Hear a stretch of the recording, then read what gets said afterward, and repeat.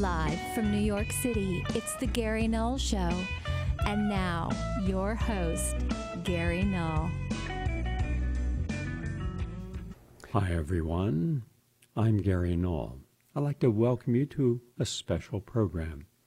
It's Christmas, and as such, many of the people I know, especially those who are single, those who may have had families, no longer have them, and this is not the brightest time of year for them, especially considering it's not just loneliness that occurs because they're thinking back to times when they were with the people they loved and shared joy and happiness and good times. But this has not been a year of joy and happiness and good times. For hundreds of millions of Americans, this is a time of suffering, of uncertainty, of change, more obesity, diabetes, heart disease, cancer, and of course, COVID virus. We also have to look at all the jobs that have been lost, that are not coming back. This is not one of those situations, well, it'll get better. It won't get better for the vast majority of people. That is simply a reality. Our government, unfortunately, if you look at the 5,000-page report, is just loaded with pork. It's loaded with money from lobbying groups, thousands of lobbyists in Washington, that would never be accepted by the average citizen. And yet the average citizen is given originally $600, may go to $2,000, considering the bills, considering the hunger, considering the lack of medical coverage, considering the foreclosure notices that are happening to millions of Americans. This will make the crash of 2008 pale by comparison. So a lot of people don't feel that there's a lot of things to feel joyful about.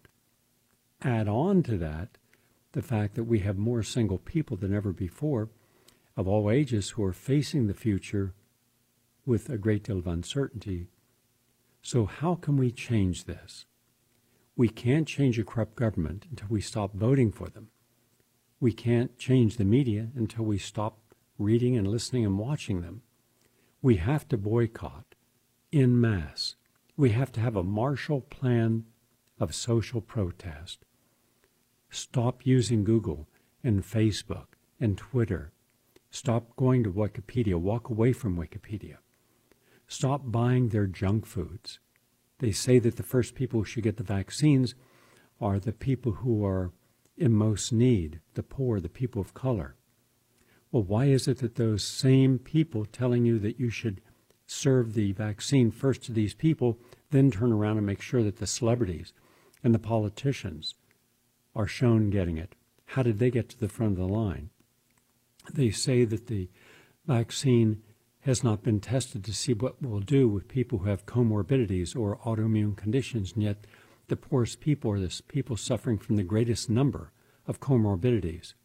So therefore, giving a person that's already sick with diabetes and obesity and heart disease and arthritis, giving them a vaccine that can cause a hyper-stimulant effect to the immune system is impractical. You haven't tested it. We surely are beyond the point of allowing the American public, the world public, to be human guinea pigs. Yet that's exactly what is anticipated.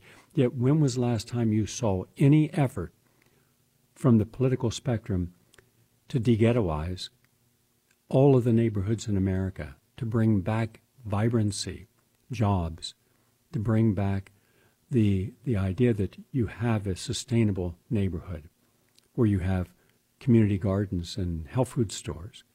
What you find now is more often than not junk food sold almost exclusively in these areas. So we're not dealing with any of our real problems.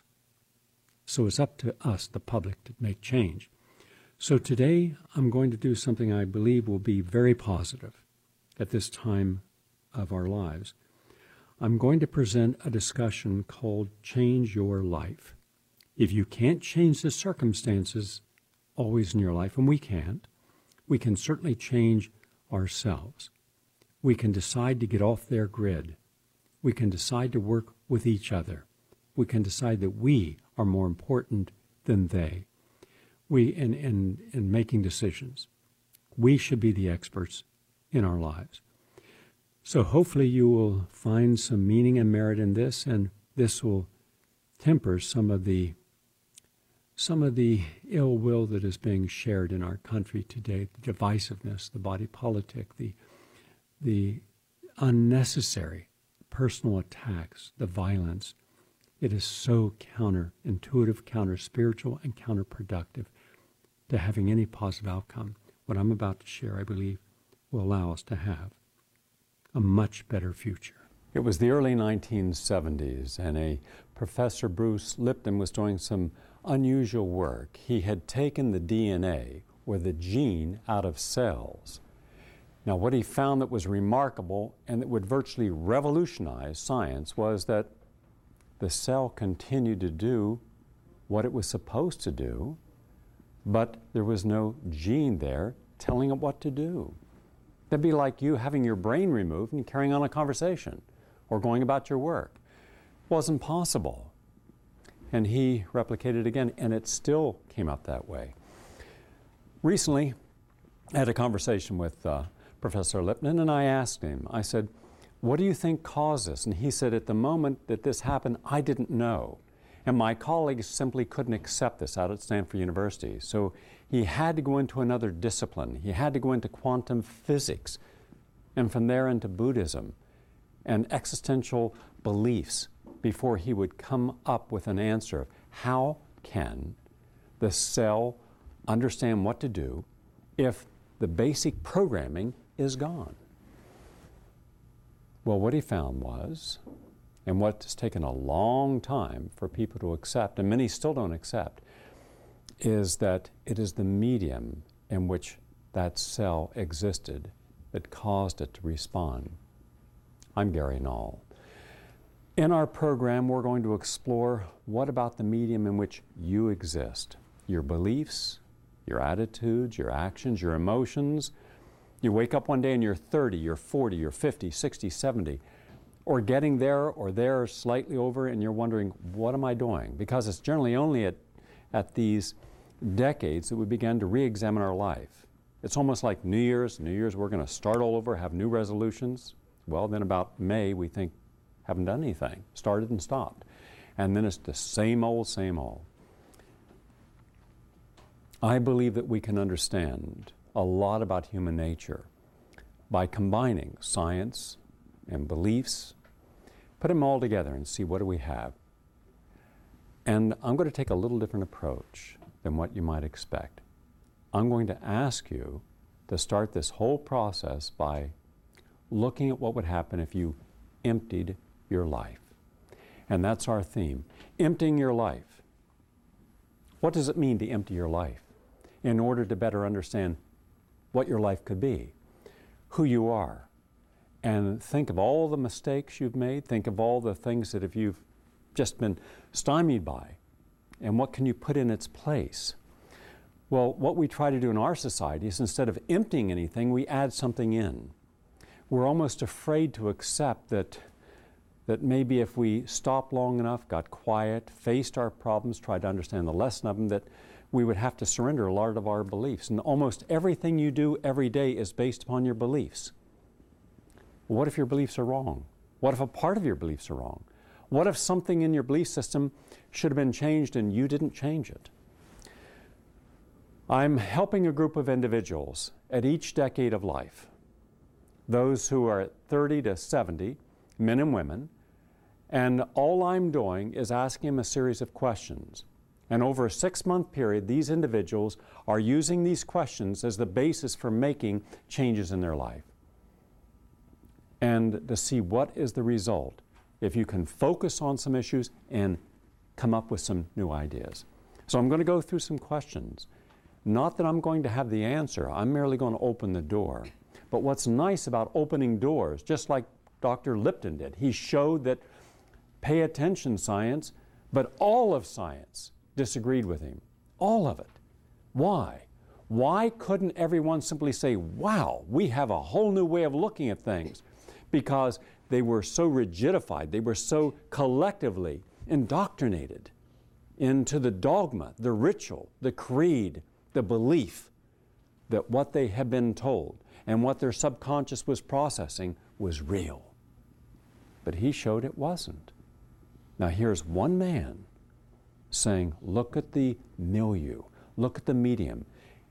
And if he had looked back in the 1800s, there was a man named Beauchamp who was Pasteur's contemporary, and where Pasteur was saying it is the microbe that causes disease, Beauchamp was saying, no, it's the medium that the microbe exists in that causes disease. No one paid attention to Beauchamp.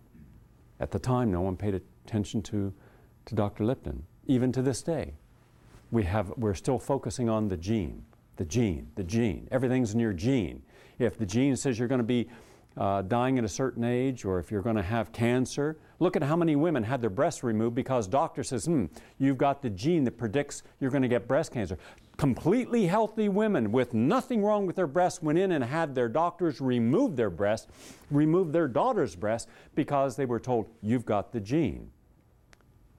That is how really distorted the whole science of genetics has become. But it's only a symptom of the larger distortion of reality of our entire society. Let's begin our journey. For all of you of every decade and in between, let's do something a little different. In the process of emptying our life, so we take everything out to see what works. Have you ever just one day gone to your sock drawer and taken all your socks out and see which ones match and don't match, and you think, wow, I've got all this stuff in here that doesn't match, and then you throw it away? And there's a part of you that doesn't want to throw anything away. I mean, look in your closets, look in your garage and your attics and your basement. Look at all the stuff we just accumulate. Look at the people we accumulate. Look at all the things we accumulate that serves no useful purpose. We have a hard time surrendering things because so much of our identity is based upon collecting things. We collect degrees and money and possessions and friends because that's what we become. We become an extension of everything we collect. But do we ever stop and say, what is the total sum of my world and the relevance of it from what I've collected? Are you a better person, a wiser person, a more humane person, a kinder person? Are you a more empathetic person based upon what you collect? What if you emptied out everything and then only put back into your life what serves the essential self? But how do we know what's essential when part of what we collect is our identity? How many times have you gone through every moment of every day doing as best as you can, working as hard as you can, only to realize, I'm still empty. I don't feel that completeness. If I'm working this hard, I ought to feel better about myself. I recently saw a film called Being Julia with Annette Bening. And there's a point in the film where this famous actress, this British actress, that's what she's playing, and her husband, a producer of theater, is having an affair with a younger man, a friend of her son.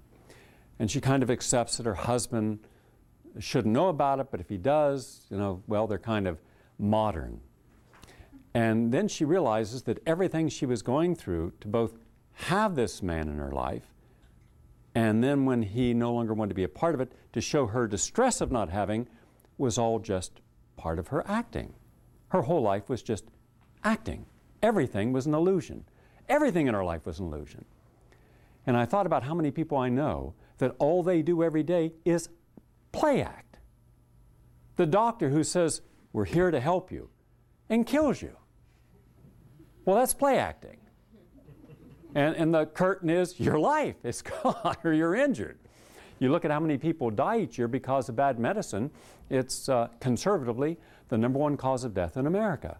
More people die each year, 786,000, because of bad medicine than all other causes out there.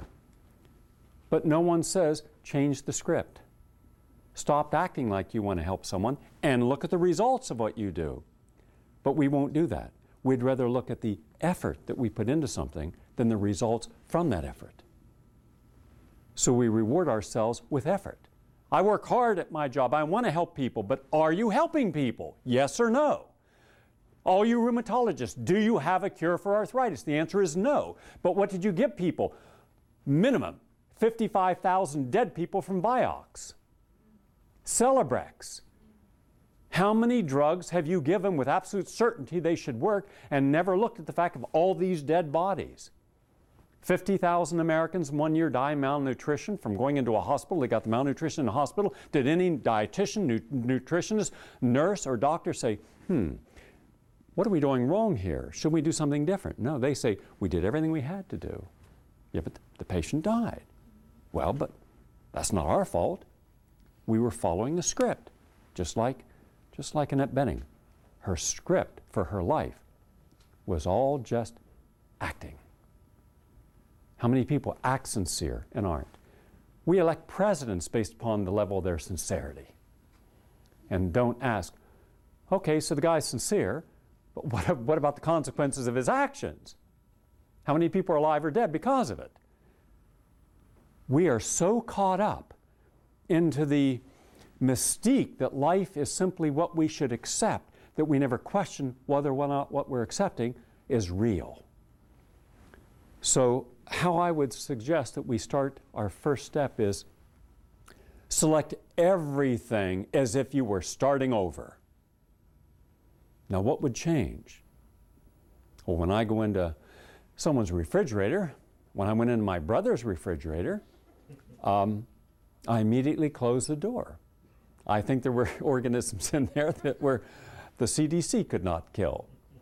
And they were living in the food that my brother had. Now, my brother's not that unusual. I'm sure many other Americans have things that when you smile in the refrigerator, something smiles back and shouldn't. And, oh, dirty you can't imagine. What do you mean? So it's a little dirt. Won't hurt you? Yeah, it will. Well, it didn't hurt me. Well, you've got cancer. How do you know it didn't hurt you? Well, that didn't come from cigarette smoking. It didn't? No. Clean out everything and then start over.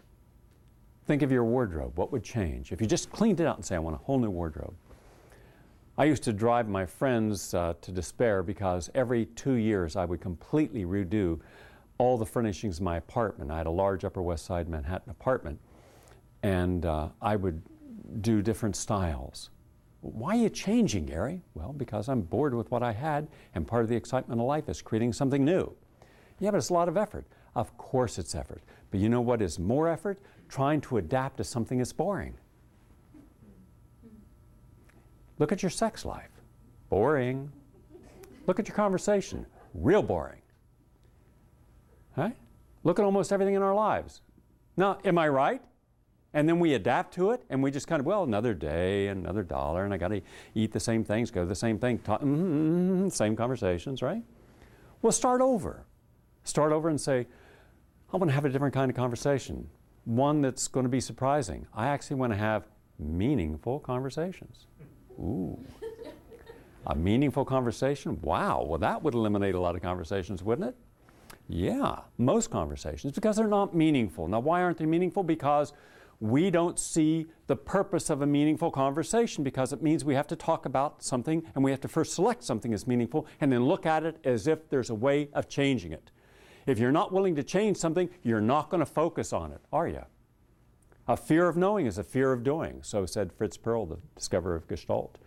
That means if we don't want to change something, we won't look for it to change. So everything in your life, select it as if this is a new day. Something fresh and vital. From the color of the clothes we wear, to the type of friends that we have, to what we do with those friends and what we do with ourselves. Even your bodies. How many people do I know? How many men going through andropause from 40 on up?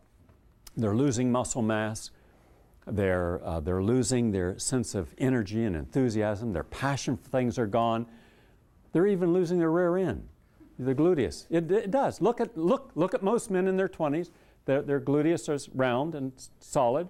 Then look at men. Every decade it gets smaller and smaller till then it's a pancake.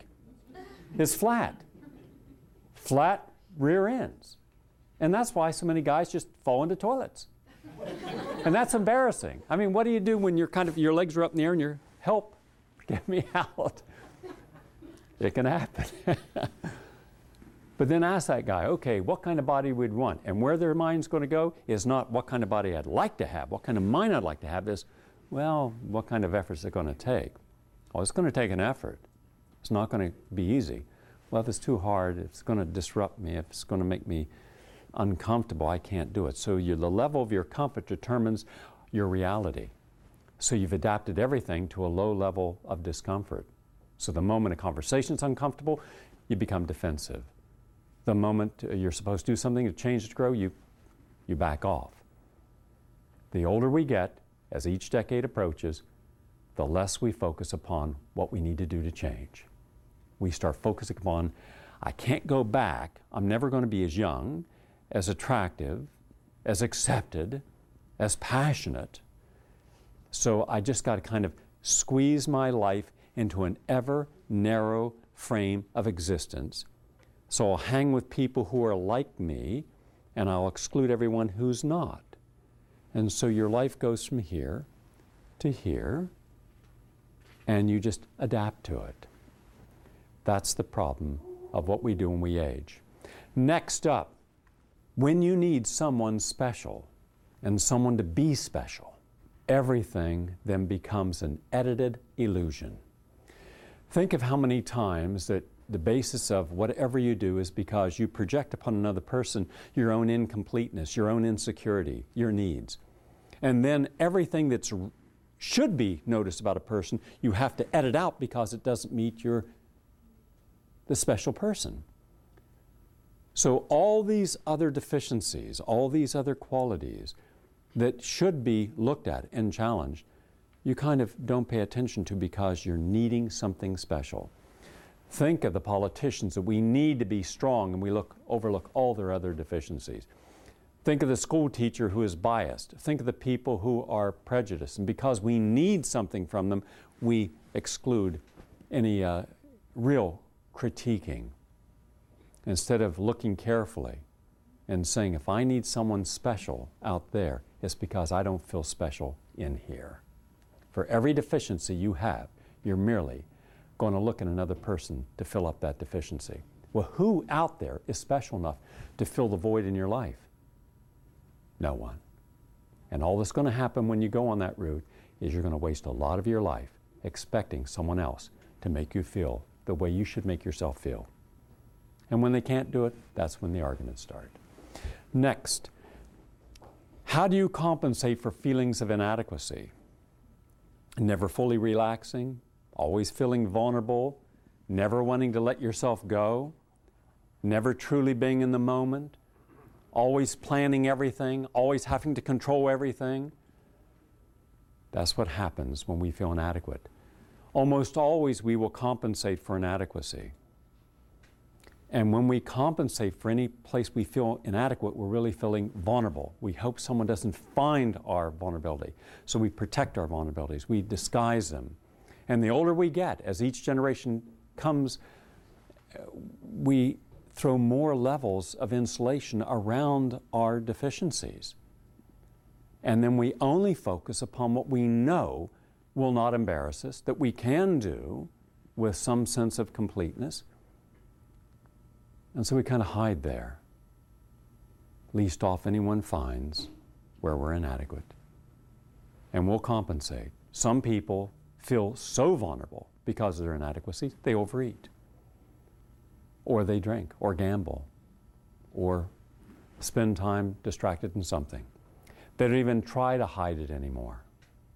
And other people are very good at hiding their deficiencies. Well, I want to ask you, how do you grow?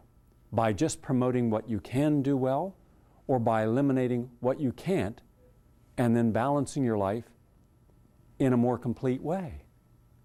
We have a lot of people, everybody, in fact, does something well. Everybody. I don't care if it's shining shoes or cutting hair or making missiles or broadcasting the news. Everybody has mastered something. But what about the rest of their life? Where's the balance in their life? Without balance, you're imbalanced. And when you're imbalanced, then everything is going to be distorted. It is the imbalance and distortion that causes disharmony, and disharmony leads to disease. Stress comes from what we cannot handle.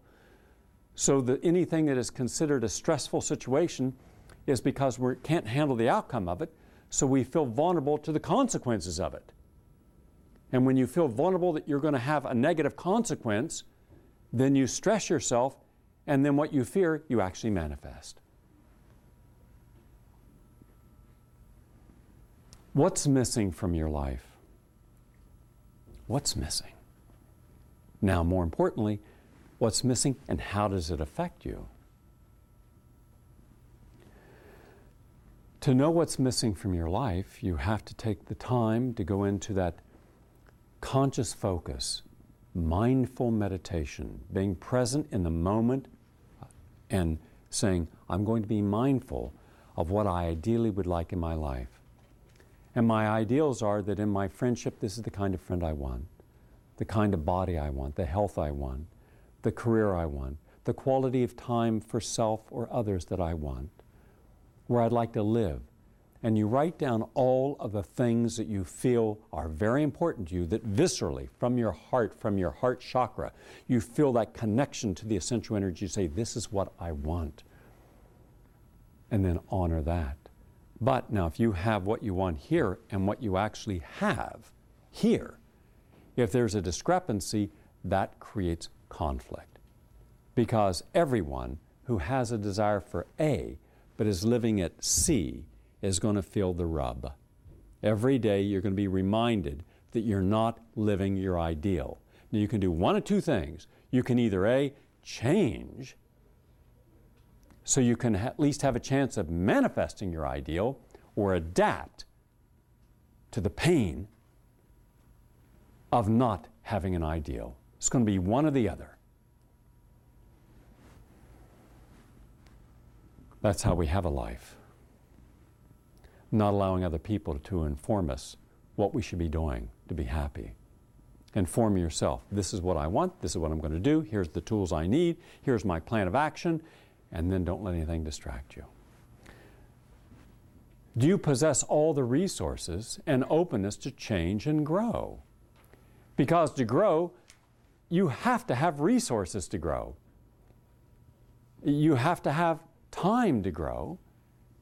And time can't be on an artificial schedule. There is a natural process that occurs. If you try to force it, try to get into shape too quickly, you're going to injure yourself. Train too hard, you're going to injure yourself. Study too hard, you'll injure your brain by being stressed. Look at how many college students are really stressed out because they're on methamphetamine or cocaine or caffeine, staying up all night to cram for something because they're expected to have so much knowledge in too short a period of time.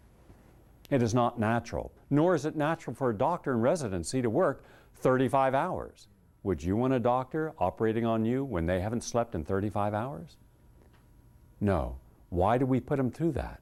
That's a macabre ritual. That's a hazing, a medical hazing.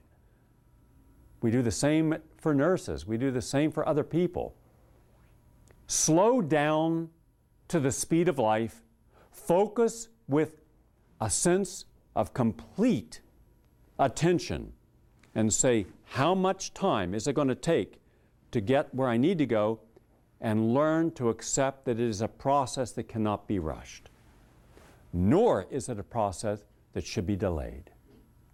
Delaying is procrastination. It is diversion. Look to see how clever your mind is in distracting yourself from where you need to go. Look at how clever the excuses are that you say, I don't have the tools, therefore I can't do something, instead of saying, what tools do I need, and let me get those tools. One or the other is going to happen. You're either going to go forward or you're going to stay still. You stay still, watch how you adapt to staying still. And it's always a negative adaptation. Bitterness, anger, a sense of self-righteous indignation at the world because you're not happy, they're happy. You blame everything and circumstances. Well, if only what? If only you were rich, or only you were black, or only you're white, or taller, or shorter, smarter or not. No, those are not what's causing you to have a happy life. Those are immaterial to a happy life. But we've made them material. I know a whole group of people who run a radio station who feel that they are victims of everyone else and therefore are entitled to their anger. And then I'll show you people who says, If I'm a victim, I've made myself a victim. I choose not to be a victim. I choose to be free. I choose to be free to create my own life, my own sense of happiness, my own sense of completeness. You're not responsible for how I feel. You don't give me a headache. If I have a headache, it's because I've chosen a headache. It's just a distraction from my frustration of being overwhelmed by stress that I have maladapted to. And we are a nation that feels like victims, aren't we? We actually ritualize being victims. We enshrine victimhood in our society.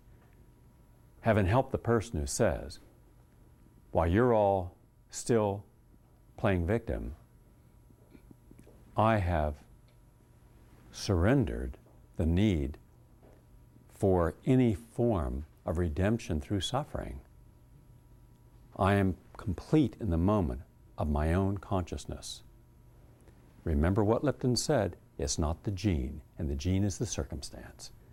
It's not the teaching, and a whole nation thrives in the recovery movements, recovering your memory, and teaching you about your mommy and daddy, and you weren't breastfed, or you were yelled at, and hence you locked it into your psychology of self, and it's buried in the subconscious. We're going to dig every week 2 or 3 times, and you're going to be better and better looking into your deep self. We're going to probe in there like we're going to be emotional anthropologists. And when we finally find something in there, we're going to examine it like medical archaeologists. Hi everyone, I'm Gary Null. I'd like to welcome you to the Gary Null Show. This is the place to come to if you want programs you're just not going to see anywhere else. I can promise you at the end of this program, you're going to have insights and information that will stimulate constructive thought and change. Without balance, you're imbalanced. And when you're imbalanced, then everything is going to be distorted. It is the imbalance and distortion that causes disharmony, and disharmony leads to disease. Stress comes from what we cannot handle. So that anything that is considered a stressful situation is because we can't handle the outcome of it, so we feel vulnerable to the consequences of it. And when you feel vulnerable that you're going to have a negative consequence, then you stress yourself, and then what you fear, you actually manifest. What's missing from your life? What's missing? Now, more importantly, what's missing and how does it affect you? To know what's missing from your life, you have to take the time to go into that conscious focus, mindful meditation, being present in the moment and saying, I'm going to be mindful of what I ideally would like in my life. And my ideals are that in my friendship, this is the kind of friend I want, the kind of body I want, the health I want, the career I want, the quality of time for self or others that I want, where I'd like to live. And you write down all of the things that you feel are very important to you, that viscerally, from your heart chakra, you feel that connection to the essential energy. You say, this is what I want. And then honor that.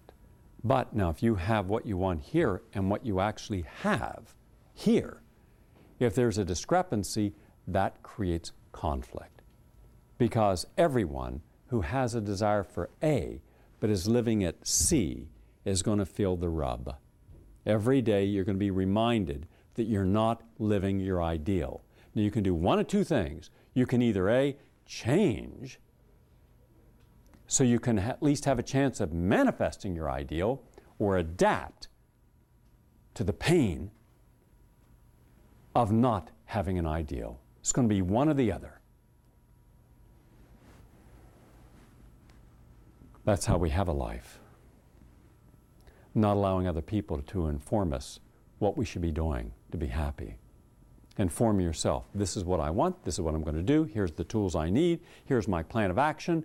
And then don't let anything distract you. Do you possess all the resources and openness to change and grow? Because to grow, you have to have resources to grow. You have to have time to grow. And time can't be on an artificial schedule. There is a natural process that occurs. If you try to force it, try to get into shape too quickly, you're going to injure yourself. Train too hard, you're going to injure yourself. Study too hard, you'll injure your brain by being stressed. Look at how many college students are really stressed out because they're on methamphetamine or cocaine or caffeine, staying up all night to cram for something because they're expected to have so much knowledge in too short a period of time. It is not natural, nor is it natural for a doctor in residency to work 35 hours. Would you want a doctor operating on you when they haven't slept in 35 hours? No. Why do we put them through that? That's a macabre ritual. That's a hazing, a medical hazing. We do the same for nurses. We do the same for other people. Slow down to the speed of life. Focus with a sense of complete attention and say, how much time is it going to take to get where I need to go, and learn to accept that it is a process that cannot be rushed. Nor is it a process that should be delayed. Delaying is procrastination. It is diversion. Look to see how clever your mind is in distracting yourself from where you need to go. Look at how clever the excuses are that you say, I don't have the tools, therefore I can't do something, instead of saying, what tools do I need, and let me get those tools.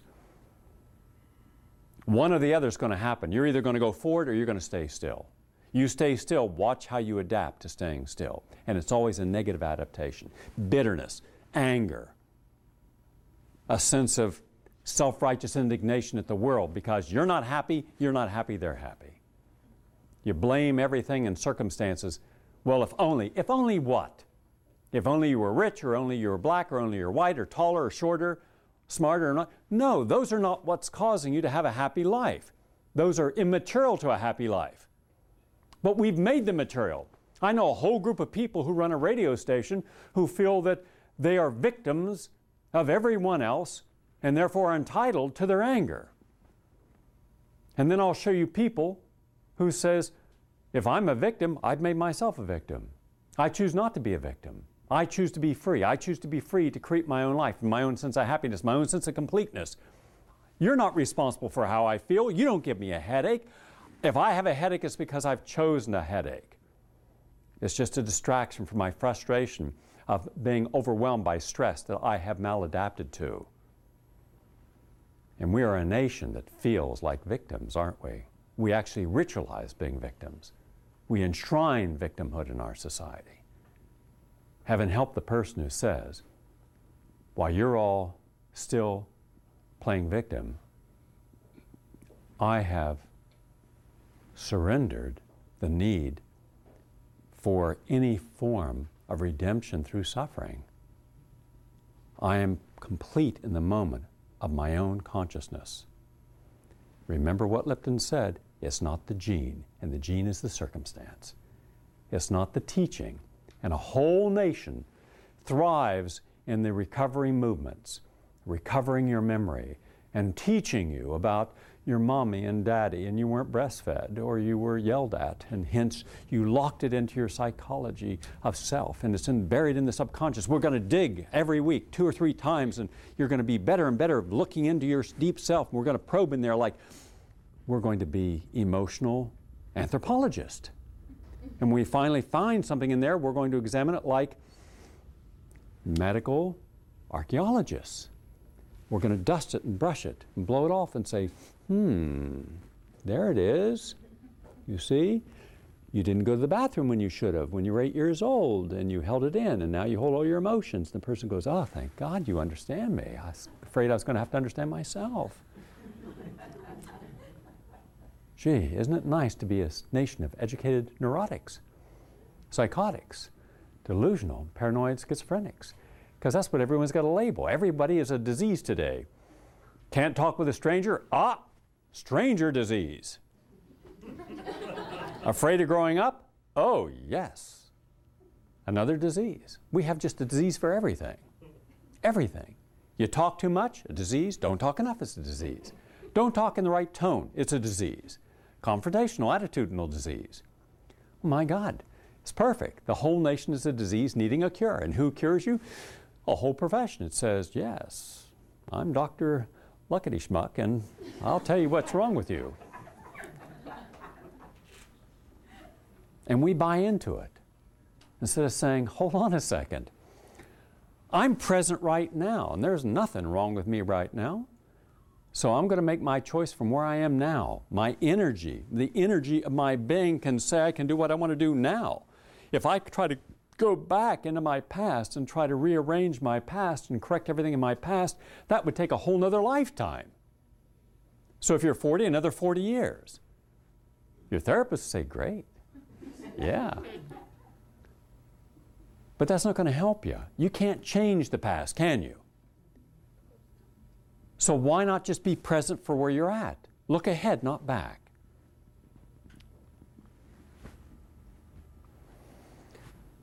Distraction diminishes the present moment. Just eliminate distractions. I saw today that the average person is now watching television almost 6 hours. How much time do you use in a day to distract yourself? Think of all the phone calls that are meaningless. Think of the chores. Think of the rituals. Why not just say anything that distracts me from what I need to balance my life, I'm not going to engage anymore. Take all distractions away. And what are you left with? Just you. So are you really afraid of you? What would happen with just you? Try to talk with a kid today about themselves. They can tell you about their family, and they can tell you about what they're doing, but it's hard for them to talk about themselves. A lot of people can't talk about themselves because they don't know who they are. That's the distraction factor. We're even uncomfortable watching someone meditate. What do they think about? How can they sit there that long? I couldn't sit there that long. I get fidgety. I could sit there if I had headset on, listening to music, talking in the other ear with the telephone, watching a video game, and playing my computer. I could do it. But that's not meditation, is it? No. Just being present and saying, no more distractions. Anything that distracts you, you've created as a very useful tool to keep from making transitions. Change cannot come without risk. Anytime you're going to change, you're going to have to face all the other things in your life that are attached to what you're changing. Think how many times you want to do something different and first you had to get the approval of others. And why is it we feel we always have to get approval for everything? What is it that someone's going to say to us? Yeah, go ahead and take that class. Take that vacation. But what if we said we wanted to do something that they wouldn't expect? Like you're a lawyer and you're successful and you say, I'd like to go out to New Mexico and spend time with nature. And do what? Nothing. Yeah, but you're a $300 an hour. I know, but do nothing with that hour. Charge nothing for that hour. Just commune with nature. They're going to think you need help. So ask yourself, are you more afraid of the contentions and confrontation that come when you're seeking others' approval for change rather than the change itself? If you want to be healthy, why should there be an argument about it? If you're sick and seeking an alternative therapy, why should your doctor say, no, you can't have a second opinion or a third opinion or an alternative opinion? Why should they be concerned? And why should you allow yourself not to have extra opinions if you're seeking something that is allowing you a chance to look at your choices and grow? And that's exactly what we do. We limit our choices to those who give us certainty that their understanding of us is enough for us to make a decision on their say-so. Well, think how many times in life people vote or eat or dress or work based upon what others say is best for them. It takes an attitude that I'm willing to face this risk to make this change. We need to see something for what it is. Only then are you ready for true, healthy change. If I keep looking at something and trying to distort it, trying to make it over, and trying to repackage it, reframe it, refocus it, because what it is not acceptable, then all I'm doing is playing the game of manipulating illusions. And what we frequently do is what we feel uncomfortable about, that we can't change, we simply avoid, or we put a pretty face on it until one day we wake up and say, why am I doing this? Look at something for what it is. Just look at it. What is it? Visualize yourself standing over something and looking down at it, unattached to it. Now, what is it? What is it that I'm seeing? Why are these two nations fighting? Why are these people killing each other? Why are these people refusing to see if there's any virtue or value in what the other person has to share? When you're a part of either side, you can't do that because you can't see something for what it is. Whether it's the Palestinian-Israeli conflict, they can't see the value of each other. Or in Northern Ireland, or the Tutsis and the Hutu. Look at all the people who are in conflict, even Democrats and Republicans, conservatives and liberals. Think of all the different ways that we have excluded what could have helped us had we just been honest and said, see it for what it is. I don't have to attach to it. I merely want to see it and see if there's value in it. That's like listening non-judgmentally. What if I listen to someone without the need to correct them or to find fault with them? Just let them say what they have to say and I bear witness to what they're saying. Think if Dr. Lipton had had people around him at Stanford at the time when he said, it's not the gene, it is the milieu, it is the energy from the medium around it. What do you think would have happened to all of science from that day in the 1970s till now? We would have had some humanistic quantum leaps forward. That's the consequence of not listening non-judgmentally. That means in almost everything we listen as a reactionary. We're baited. We have minefields. Trouble is, no one knows where your minefield is. When you're talking with someone, you don't say, now you realize if you say this, I'm going to react. If you do this, I'm going to react. No one knows this, do they? And then we, why'd you say that? And we react. We have thousands upon thousands of emotional minefields buried in our psyche. Instead of just clearing it all off by saying, whatever is said, I'm not going to react to it. I'm going to use reason. Then think of all the arguments we wouldn't have had. Think of all the problems of stressing ourselves we wouldn't have done. That's what happens when you clear out the minefields that have been planted throughout our life. Being free to be in the moment allows you to do that. Being present in the moment allows you to do that. If people write me an email and say hateful things, I just read it and delete it. Why? Because I know it's not about me. It's about them. Do you realize how many days I have had perfect days because I chose not to get upset about what someone said? And think how many times you've gotten upset because someone says something about you and you took it personally. You believed it. Now try to argue logically against something that is illogical. You can't do it, can you? And that's what we do. We try to bring reason and logic to something it's not, instead of just surrendering it. Surrender the need to convince someone that you're a nice person. Surrender the need to prove that you're a happy person and a loving person. You don't have to prove anything to anyone.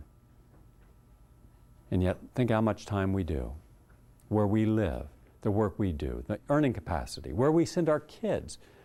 We're broadcasting right now from the Upper East Side of Manhattan.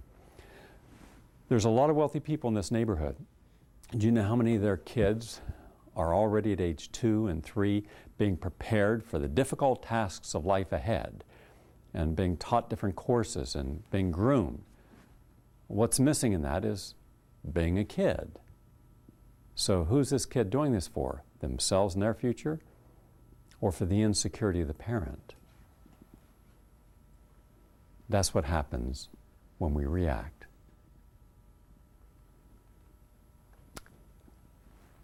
We need to see something in a different way. And the way we do that is learn the lesson of your crisis. And in every crisis we have, there is a lesson. Let me give you an example. There is a woman I know who is approaching 40, and for the last year had a person staying with her who was in the kind of the peace movement, an activist, but this person was stressed and would frequently blow off the handle about, this person gives me no privacy and is very jealous in every place I go. This person wanted to know where I was, and then in the next breath would say, but this person, where would he go and what would he do if he left? And I said, well, why don't you just ask him what he intends to do with his life? And that really has nothing to do with your life. And what do you intend to do with your life? You're not having a relationship with him. He's the man who came to dinner. He just never leaves. And she says, I know, and then I started realizing this woman gets a lot of her sense of self by the people that she tries to take home and recover. She needs to be needed. Why? Because a lot of her belief was that her value as a human being is in who she can save. Yeah, but these people ask to be saved. And look at the results. Are they actually growing and changing? If you have someone staying with you for a year and you're taking yoga, meditation, and nature outings, and they're no different. Nothing, look carefully. They haven't changed in a year. They just got free room and board and a free meal and hanging out. But telling you about comrades, we must be against the establishment. Well, let them go out and be self-supportive. Because she's between two worlds. Anger at her loss of freedom and autonomy, and yet needing over here to show that she's caring and nurturing. But what are the results to her? Merely refortifying an old belief system. And for him, doesn't help him. He doesn't change. So what happens then is she looks at every person, every man, that she can only associate with a man if she has a deep, meaningful communication. And I said, well, these people want that? People ask for that? Someone come up and say, I can only speak with you if it's going to be a deep, meaningful conversation. If only you can show me you love me and care for me and want to be forever with me, can we have this conversation? Otherwise, you're using me, taking advantage of me. That's how our mind thinks. Imagine that. And as smart as this person is, she couldn't see that in herself. And when I just suggested, take a look at what you're really doing with these relationships and whose interest is it serving? All this yoga, all this meditation, all these retreats, at what point do you say, I've learned my lesson, let me go forward? Because you're right back to the beginning. Like a whole lot of effort, watching someone just work, and then you look and you take a real good look, and they're not moving. They're not going anywhere. Never get to the point where you confuse a person's efforts and the illusion of that effort with the reality of change. When a person's changing, it is effortless. Change is effortless. Holding back from change is the effort. Watch someone who's really changing. They are fluid and flowing. Watch the people who are trying to convince themselves in you that they want to change. They're huffing and puffing emotionally and spiritually and psychically and doing everything. They're just like in a supermarket, a spiritual supermarket. They have a big shopping basket and they're taking a little bit of Deepak and Tony Robbins, and they're going to take this and what's that and reach up there and get down there and throw it on the bag, and they get out and they say, I've got everything in here. Do you realize how much I've done? I've done all this. Are you happy? No. Where's the next aisle? It's not about filling up from out there. It's about emptying out everything and realizing, stop trying to prove yourself. Flow, effort, let the energy flow. When energy flows, you're freeing yourself. Watch any great athlete. They move with such ease. And then watch the person's tight. They're slower.